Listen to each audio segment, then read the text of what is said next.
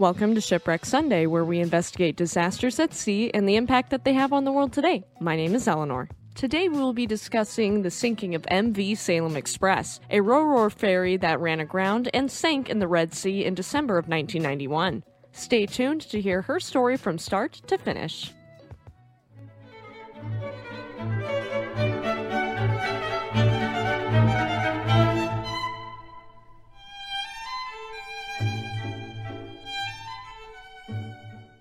Quick disclaimer for our younger audience before we dive in. This story does include details of a maritime disaster resulting in the loss of a vessel and death that may be disturbing to some audiences. Viewer discretion is advised for those under the age of 13. Please keep in mind that I'm not a mariner or expert in the field of maritime history, but I've done my research.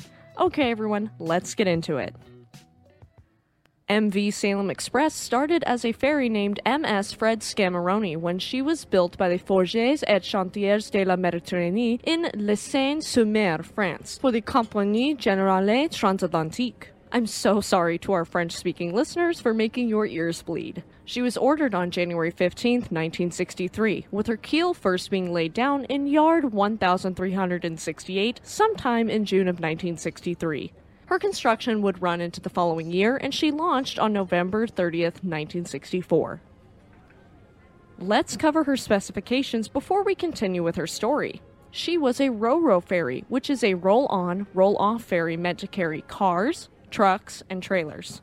Her gross tonnage was 4,771, which is the ship's internal volume. In imperial measurements, she was 377 feet and 4 inches long, had a beam of 58 feet and 6 inches wide, and a draft of 15 feet and 8 inches tall. In metric measurements, that is 115 meters long, a beam of 17.83 meters wide, and a draft of 4.78 meters tall. As for propulsion, she was equipped with two SEMT peel stick 8PC 2-liter engines, which combined could generate up to 14,888 horsepower. She had two propeller shafts with controllable pitch propellers, and with the setup, she could reach speeds up to 20 knots.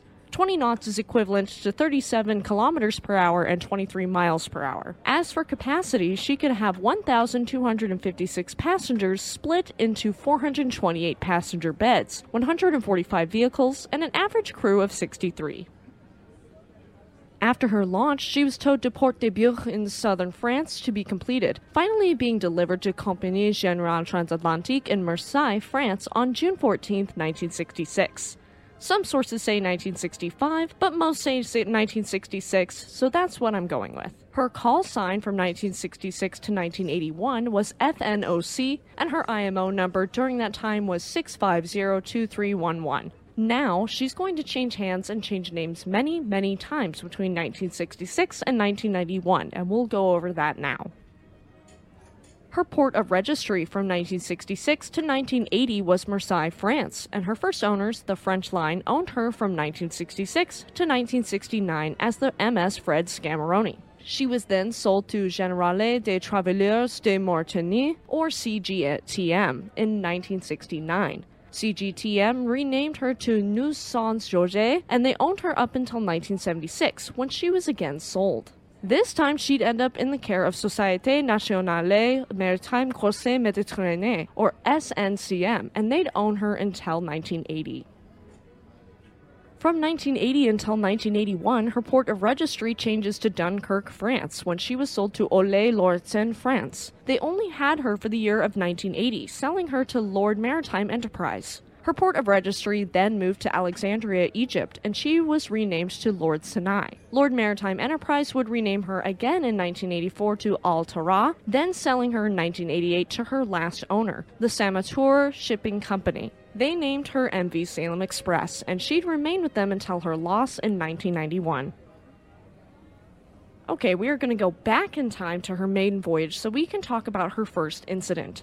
Her maiden voyage was actually delayed due to a fire in her engine room on June 26, 1966. That month, she started running her route between Marseille and Ajaccio, though she wouldn't even make it a full year before her next incident.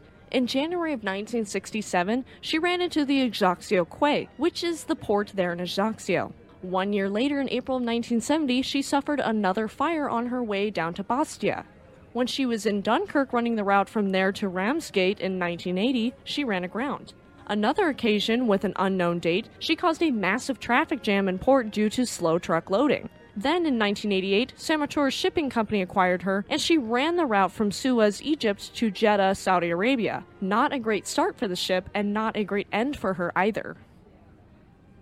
We've reached her final voyage and her sinking. The number of passengers and crew is debated. Some sources claim 644 passengers total. Others claim 664 passengers and 71 crew, and some claim 578 passengers and 72 crew.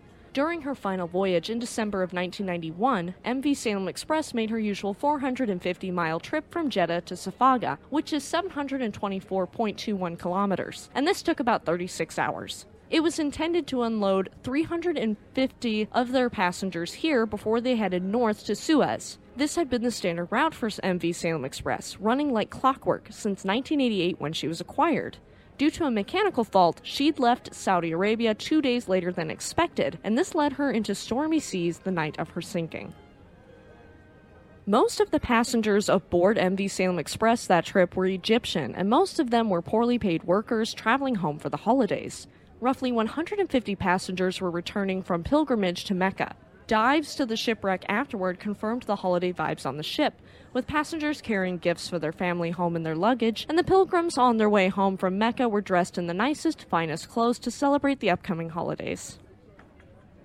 On Saturday, December 14th, she was making her way, 2 full days behind, but still trying to keep some sort of schedule. The ship was due to be in port in Safaga by 11:30 p.m., but as we all know, she'd never make it. The crew were relaxed, not anticipating anything to go wrong. This would be any other normal sailing to them. Captain Morrow was asleep in his cabin, which was a habit of his, leaving the first officer on the bridge to take the conn. The night was stormy, but if you're an experienced seaman, you'd just be alert and aware. Suddenly, around 11:13 p.m., a loud crash was heard throughout the ship, and it rocked violently as she ran aground, shaking and vibrating. Shortly after, she developed a heavy list, and the lights all went out. The captain, certainly roused from the loud crash, sounded the distress signal. This sinking was very fast, and it created a lot of panic up on deck. Only one lifeboat would be launched successfully. Hanan Salah, the ship's nurse, said that there was no time to help people into lifeboats, with other survivors claiming they had difficulty manning the lifeboats and that the crew had even pushed some of them out of the way to take the boats themselves. There were some brave crew members who did the right thing, descending into the ship to knock on passengers' cabin doors, rousing them and alerting them of the danger. One of these passengers, Shaban Abu Syria, was one of those who'd left his cabin when he overheard crew members shouting. He said, quote, "It just sunk all at once, and I barely had time to get out." This sounds like MV Estonia. Due to the extreme weather, rescue attempts were not launched that night, and survivors had a difficult time in the heavy seas. One survivor had clung to a wooden oar for 4 hours before she happened upon a life raft. Relieved and exhausted, she climbed in only to find standing water and 3 bodies. Her and another man managed to rescue 15 other people, only for the raft to capsize around 7 a.m. on December 15th due to the enormous waves.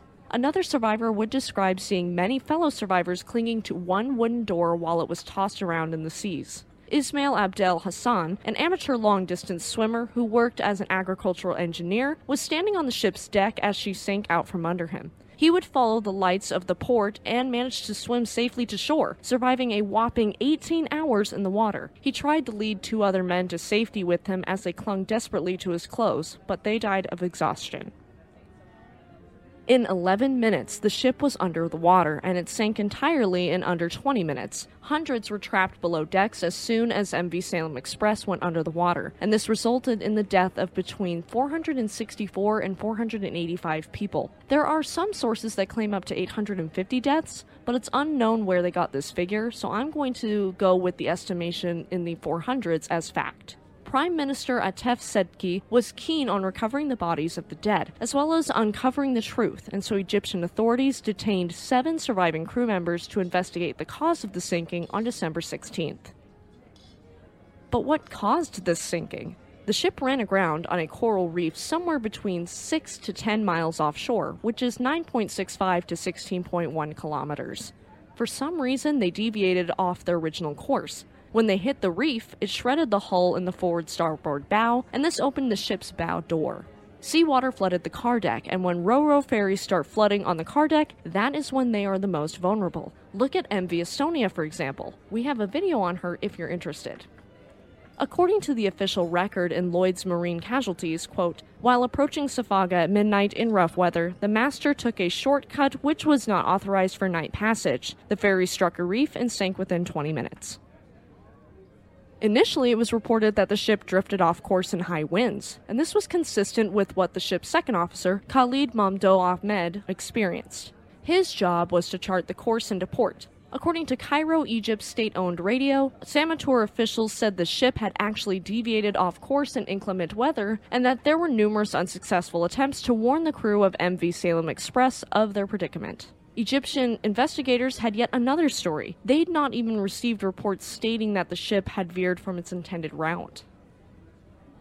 There is another theory, but it was first reported by Al Ahram newspaper and it has not been confirmed, though many secondary sources run with this story, so I'll present it to you. Apparently, Captain Hassan Moro had deliberately taken the ship off course to take a shortcut, and this would have reduced travel time by several hours. Remember, their departure had been delayed because of mechanical difficulties. The captain had been mastering MV Salem Express since 1988 and was incredibly comfortable with this route, so frequently he would take a shortcut between the Hindem Reef and the coastline from the south instead of the intended route around the Panorama Reef from the north. According to several crew members, Captain Moro was in a hurry, and according to the ship's nurse, Hanan Salah, the crew was also in a hurry to get to Safaga so they could have a full overnight stop to rest before heading out to Suez in the morning. As a result of the sinking, the southward course has become mandatory for all big vessels. Like we mentioned earlier, because of the horrific storm, rescue operations were postponed until the morning of Sunday, December 15th, with the seas still angry, soaring with 10-foot tall swells and high winds, making an already dangerous rescue operation all the more so. In metric measurements, those swells were 3 meters tall. Initially, rescue efforts were overseen by 4 Egyptian naval ships, 4 helicopters, and 3 Air Force C-130 transport planes, alongside support from United States and Australian Navy helicopters. Life rafts and life jackets were dropped down to the survivors, and tourist boats also stopped to help save people from the Red Sea. Reportedly, 150 people were saved on December 15th, and 30 more would be rescued later. The rescue operations were paused that day due to weather and the darkness, with search and recovery resuming on Monday the 16th. Initially, the Egyptian authorities wanted to raise MV Salem Express, but she was found to be lying on her starboard side on the seabed, and recovery of her was too dangerous to continue any deeper into the lower levels of the ship after 3 days.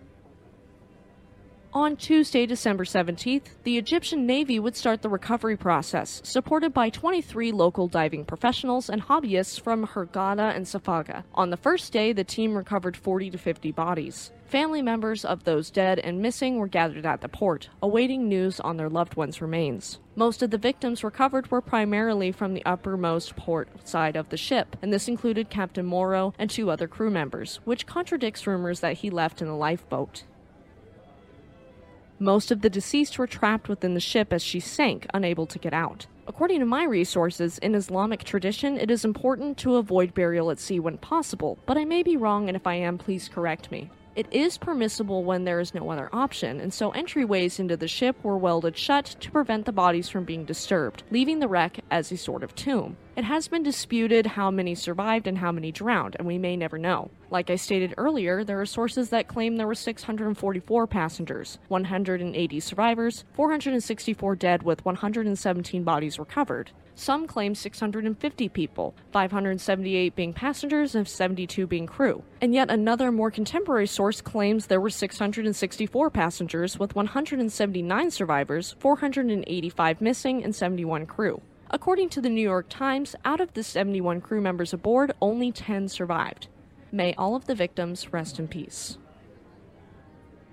As for the wreck of MV Salem Express, she lies off Port Safaga on the Hindem Reef at 26 degrees 39 minutes and 1 second north, 34 degrees 3 minutes and 48 seconds east. She rests on her starboard side, in 105 feet of water to the seabed and 39 feet to the port side of the ship. In meters, that's 32 meters to the seabed and 12 meters to the wreck. Though you technically can dive at this site, it is understandably controversial due to the heavy loss of life here, and the legality of it is up in the air.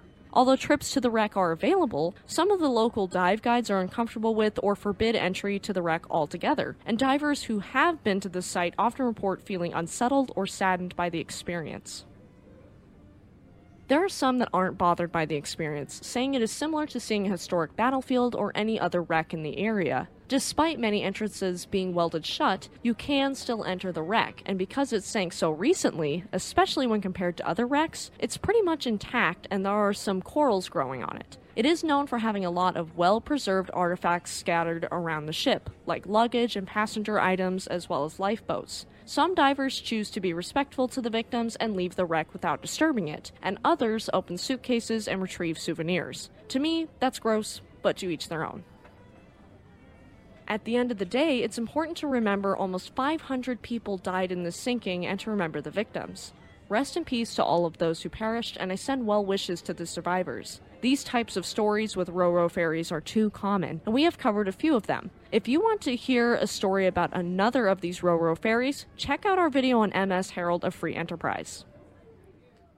Thanks so much to our lovely patrons for subscribing and supporting the channel and myself as a creator. You guys are awesome and it really does help us out. If you'd like to support this channel and future episodes, go to patreon.com/shipwrecksunday to join. Thank you for tuning into Shipwreck Sunday. If you liked this episode and are listening on YouTube, please give us a like, leave us a comment, and subscribe to our channel. If you liked this episode and are listening on Spotify, Samsung Podcasts, Amazon Music, or another podcast service, please subscribe for more content and leave us a 5-star review, as it does help us reach more listeners like you.